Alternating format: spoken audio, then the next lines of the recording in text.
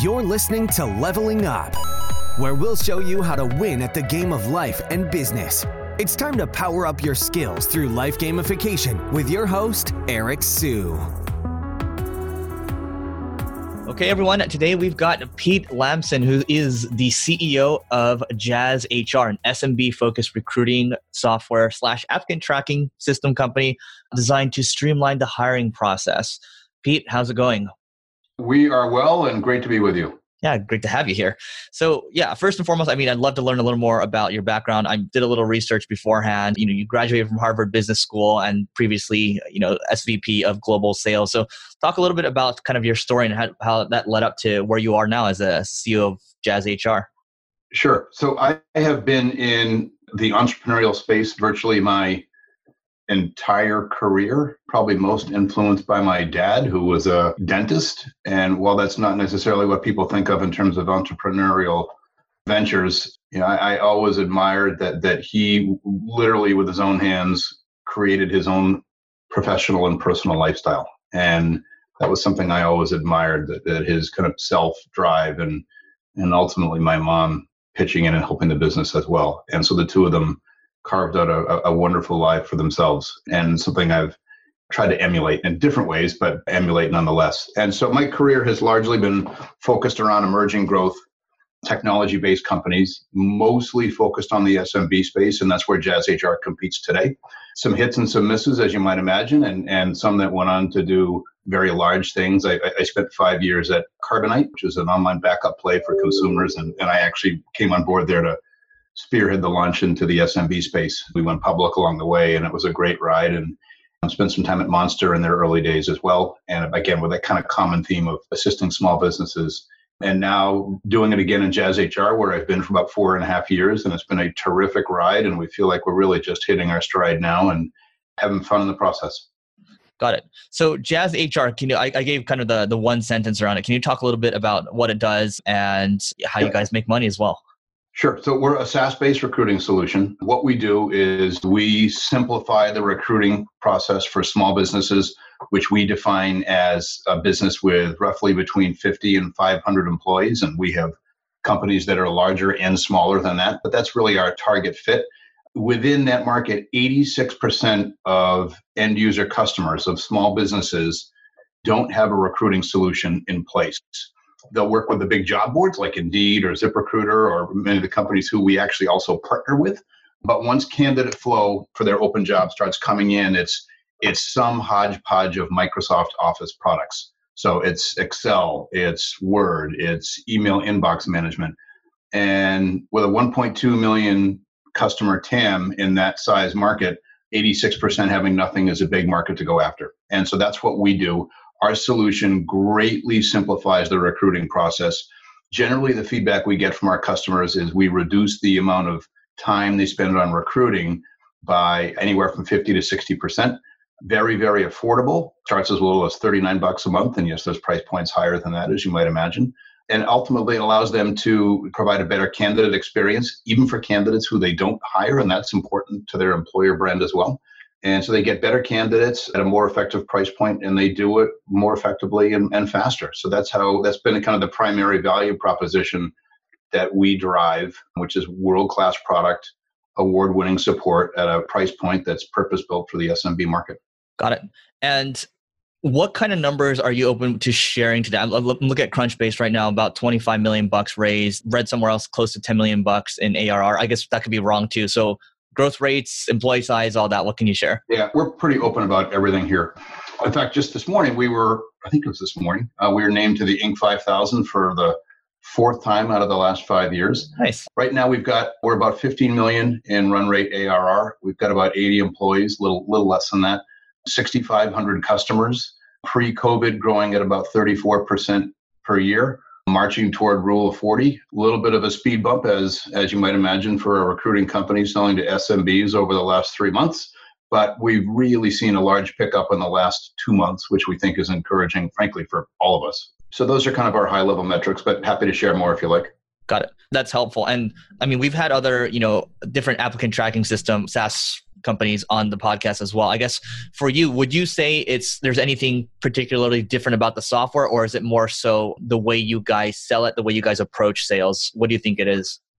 Well, I think that most of our known competitors are a bit upmarket from us. They tend to be in the mid-market or enterprise market. I mean, Taleo and Greenhouse and Lever and so forth. And they're excellent companies and their products are very good, but they're built and priced, frankly, for a larger target market that we're going after. And so we have been successful in our target market, which is more of an open space. It's less competitive by this confluence of really, really, really good product that we continue to improve every release, backed by the industry-leading award-winning support. We just won a Stevie Award for our customer support. And the thought is that the market we're going after, many of these folks are non-technical by nature.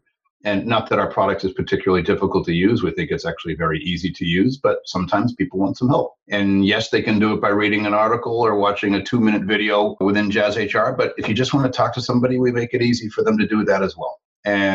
Or have someone walk a particular process through for you or do it for you. So we make that very easy. And then again, we price this at a point that, boy, it's tough to say no to. If we can reduce your time spent on recruiting, because oftentimes, if you've got 100-person company, it's a 1 or 2 person HR department, they get 1,000 things going on, and recruiting is time consuming, even in a favorable market like right now. And if we can give them back some more hours in their day while still providing a very good candidate experience, I think that's the reason that we're growing at the rate we are. And what's kind of most gratifying for us, and again, I think it more speaks to our target market of most of our customers have never used a recruiting solution before. Again, 86% use Microsoft Office products. Is a month or 3 after using Jazz HR, we get comments regularly of, boy, how did I not know this was here before? And that's kind of gratifying to hear. And that all leads to good both gross and net retention performance as well. And our North Star is really customer lifetime value. So we pay a lot of attention to our gross and net retention, because at our price point, no one's getting rich off of a one and done subscriber. We need to hang on to these customers for a long time. So that customer experience in every sense of the word, from product to support to pricing to everything, every interaction with us is critical to ensure we have compelling retention numbers.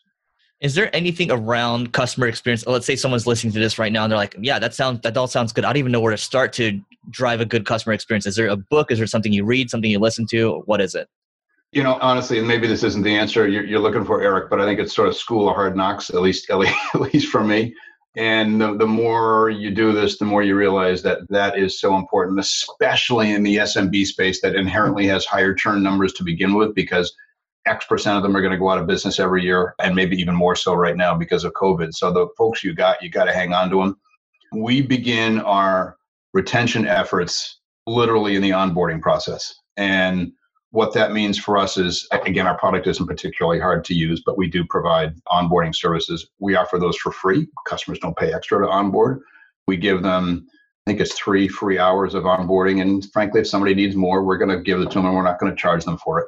And the reason is we want them to understand and use our product, because we know and we have the confidence in our product that if they use it and they understand how much it can help them, they're going to stick with us. So this is a lifetime value investment on our part. And so it's doing whatever it takes to delight that customer. And that generally means getting them up and running, helping them understand the value that the product brings. One of the most rewarding things for me is, if I'm ever having a bad day, going and reading our reviews on any of the third-party customer review sites like Capterra or G2 or Software Advice. And you read the pros and you read the cons. The cons actually, I think, kind of restore your faith in humanity. I actually generally think they're fair. But the pros are invariably, every other one talks about our customer support. And that to me is critical to that. It shows up on our P&L. It shows up in our metrics. It shows up in our retention numbers. It shows up in our gross and net retention, I should say. So listening to your customer, understand their pain points, find out what frustrates them, and then laser focus on those things during not only the sales process, of course, but don't forget about those pain points when they become a customer as well. And There's a number of ways you can address it. And yes, humans are a piece of it for sure. But marketing, very easy to digest videos, webinars, deep dives into the product where needed, in-app messaging, little tips and tricks on how to make things easier for people. Every single customer touch point, whether it's in person and human or not, drives that customer perception of the value they're receiving from you. And so pay attention to those. And I think that's part of why we've had the success we've had. Yeah, look, you said it was 3 hours of free onboarding, correct?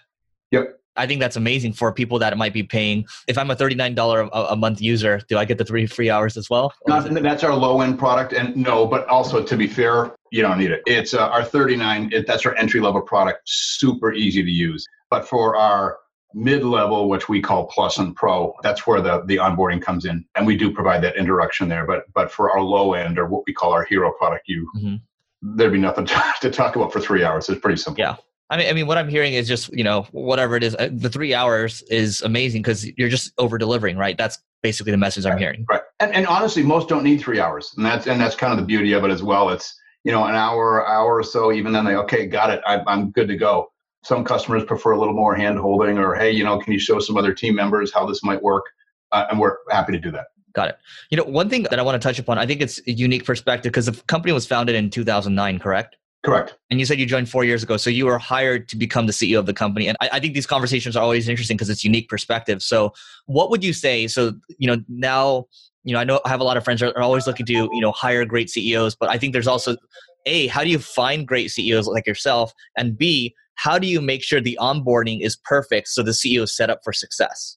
Right. So I was recruited by our investors to join the company, as you said, about 4 years ago. And I think that what helped me get up to speed quickly was primarily two things. First, our founder, who remains on our board to this day, a gentleman by the name of Don Charlton, who was the visionary behind Jazz HR, and every single one of us is here today because of him and the vision for our business that he started, and we're grateful for his efforts. He was very instrumental in particularly my first year and a half of getting up to speed as quickly as possible.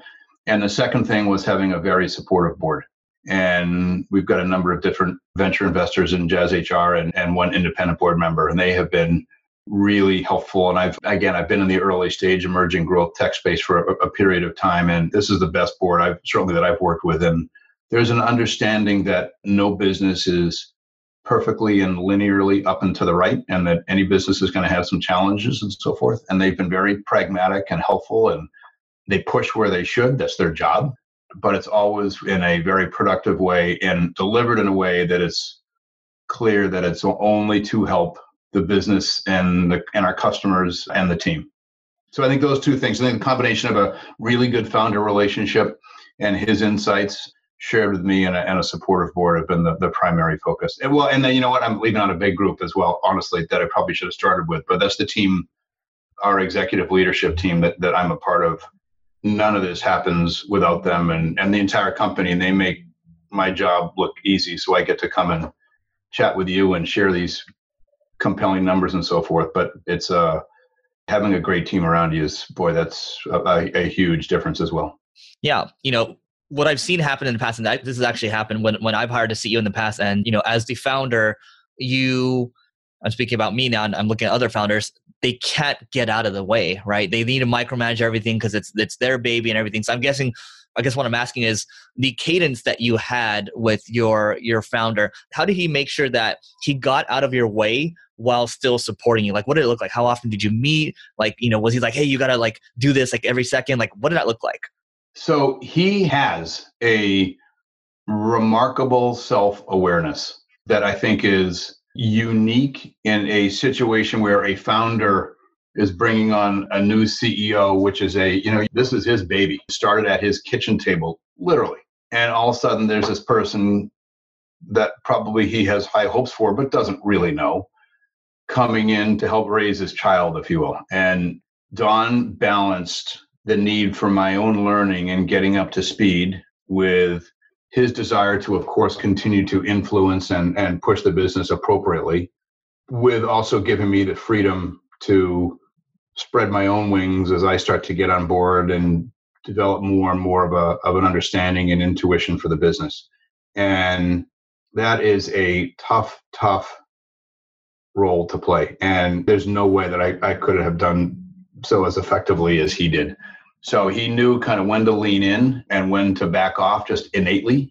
And we didn't always get it right. I mean, myself too, right? 100%. That's it's inevitable. But remarkable individual. Again, the self-awareness and the presence to be able to do that, and ultimately the confidence to be able to do that, because that's what it takes really to let go like that. And then we would meet, especially in the early days. We'd be talking 3-4 times a day informally. Got it. Okay. So I'm assuming the way it was set up, and this is really helpful, by the way, he was out of the day-to-day. So, people weren't going to him for stuff, correct? No, actually. Okay. And perhaps even more impressive, Don is a product visionary. And in fact, his next venture right now that he's just launched is a company called Kommute, Kommute, which is a video sharing platform, which is terrific for small businesses. So he transitioned from being CEO of the company to the chief product officer. And so he stayed on board for, I want to say my first year and a half-ish, maybe 2 years of the business. Maybe it was longer. And now he's moved on to his next exciting adventure, but remains on our board. And we still talk regularly. Got it. Okay. So that's unique, because usually, or most of the time, the CEO would move on and try to not get in the way. Right. In this case, he actually was basically reporting to you. Correct. I mean, technically true, but I would say we were more partners. But yeah. Got it. Okay. Yeah, I think that's good perspective too, because sometimes, let's say it's not a really big company where the CEO should get out of the way, but maybe it's a smaller company. Guess what? Maybe the two should partner up for a little bit and then kind of fade out.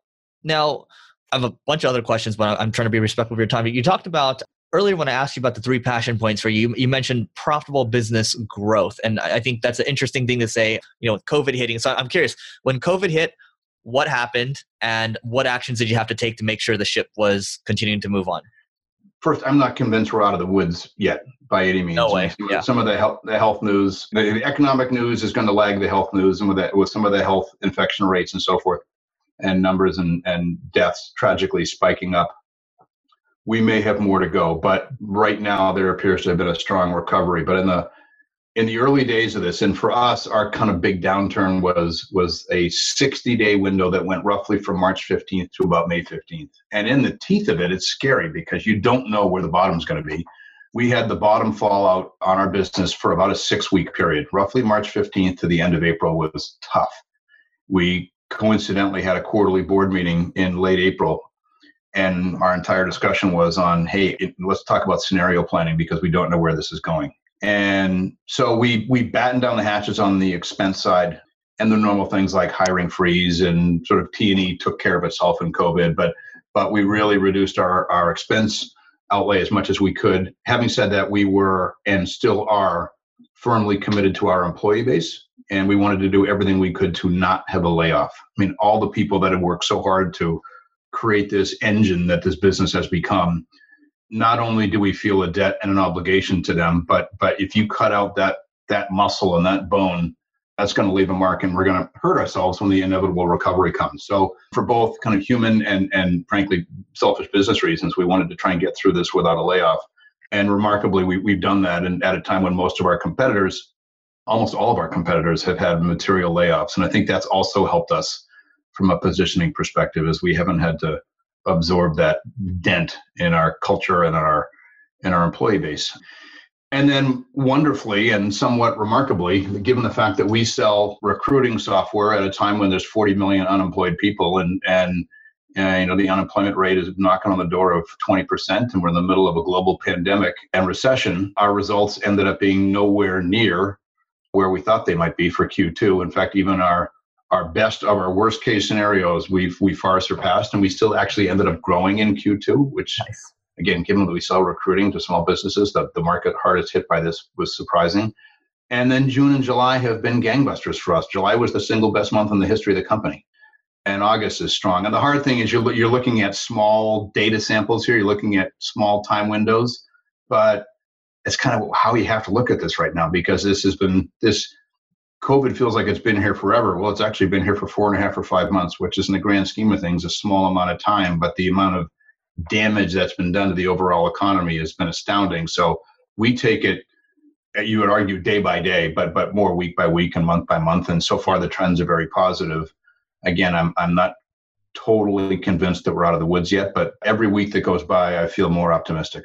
I think I was exactly going to ask you about that. I was like, are you taking it month by month? But it sounds like, week by week, month by month, and then kind of just seeing what happens, right? And not getting too confident, but also not being too down as well. Right. And we're also not trying to lose our mojo, right? And, and I don't mean that in any cliched, silly way, but we have been we work hard, play hard. I mean, this is a results-oriented, not for the faint of heart kind of environment. And we are, don't take yourself too seriously, but take your job deathly seriously and deliver results for our customers, deliver results for our investors and for each other. And we've tried not to lose that even in the teeth of this downturn. And so far, so good. I think that's part of what has enabled us to keep driving through this. And again, wonderfully, now we're beginning to emerge and we seem to be stronger than even before, which I'll admit to being surprised by, but boy, it's wonderful. Got it. Working towards wrapping up here, I do want to jump back to the CEO thing for a second, because this is selfish for me because I have a new CEO starting in 2 weeks. Congratulations. Thank you for that. So, what kind of questions do you think were the most effective ones when you had your one-on-ones with the founder? The central thing that we focused on in my first we still focus on it, but especially the first 6 months was product market fit. And because the business had been very successful to that point, and I wanted to understand our audience, understand their pain points, their problems, which again, problems and opportunities are two sides of the same coin, and understand kind of the 5 classic product management questions, which is what problem are we solving, for who, how many of them are there, why will they buy, and why will they buy from us? And we spent probably 6 months on those 5 questions. And even when we weren't consciously aware that's what we were talking about, that's what we were talking about. The nice thing is once you understand the answers to those questions, it gives you focus on the market you're going after, but it gives you permission also to say no to the market that you're not going after. So it adds some clarity and some focus in decision making, and it's freeing in that sense because you can say no. And then we work through, all right, well, this is what our product is going to be focused on. This is the problem we're going to solve, which, again, we're not going after dentists. We're not going after enterprise companies. Then what's the best way to reach them? So then you're talking about go to market, right? And SMBs are notoriously difficult to acquire at a favorable CAC, especially LTV to CAC ratios, and because retention can be lower there. And so we spent a lot of time on that, on devising the right go-to-market engine to hit that market. And we continued doing some of the things that were there when I arrived, certainly, and refining those and so forth. And then we've added some new arrows in the quiver as well, particularly around indirect sales.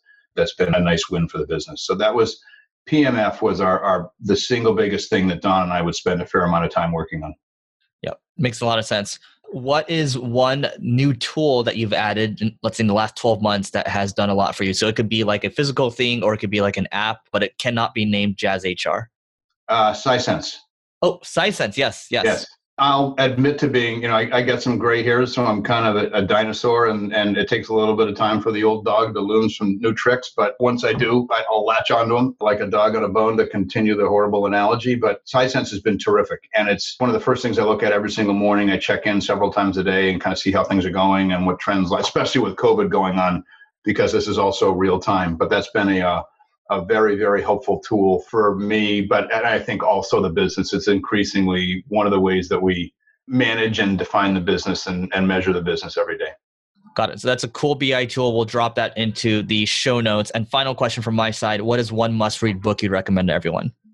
Horowitz's The Hard Thing About Hard Things. And I read that actually in my first couple of weeks on the job here. And I found it to be very helpful, a very real, very human, sometimes laugh out loud funny read. So it wasn't just as boring textbooks with charts and graphs and things you're kind of mind numbing after a while, and very real. And it was from a guy who sat in that seat for a long time. And we all know the successes, but he, like all entrepreneurs, had his dark days as well. And as he says in his book, there's always a way. You can find a way out, and never say die. And that sort of stuck with me and has ever since. Great book and most recommended on this podcast. So Pete, this has been great. What is the best way for people to find you online? You can find me on LinkedIn. Just search my name. Probably the best place. Cool. Great. Pete, thanks so much for doing this. Thank you. You may have completed this level, but many more bosses await. If you're looking to level up in marketing or business, just go to singlegrain.com/leveling-up to get access to our individual and team training programs. That's singlegrain.com/leveling-up.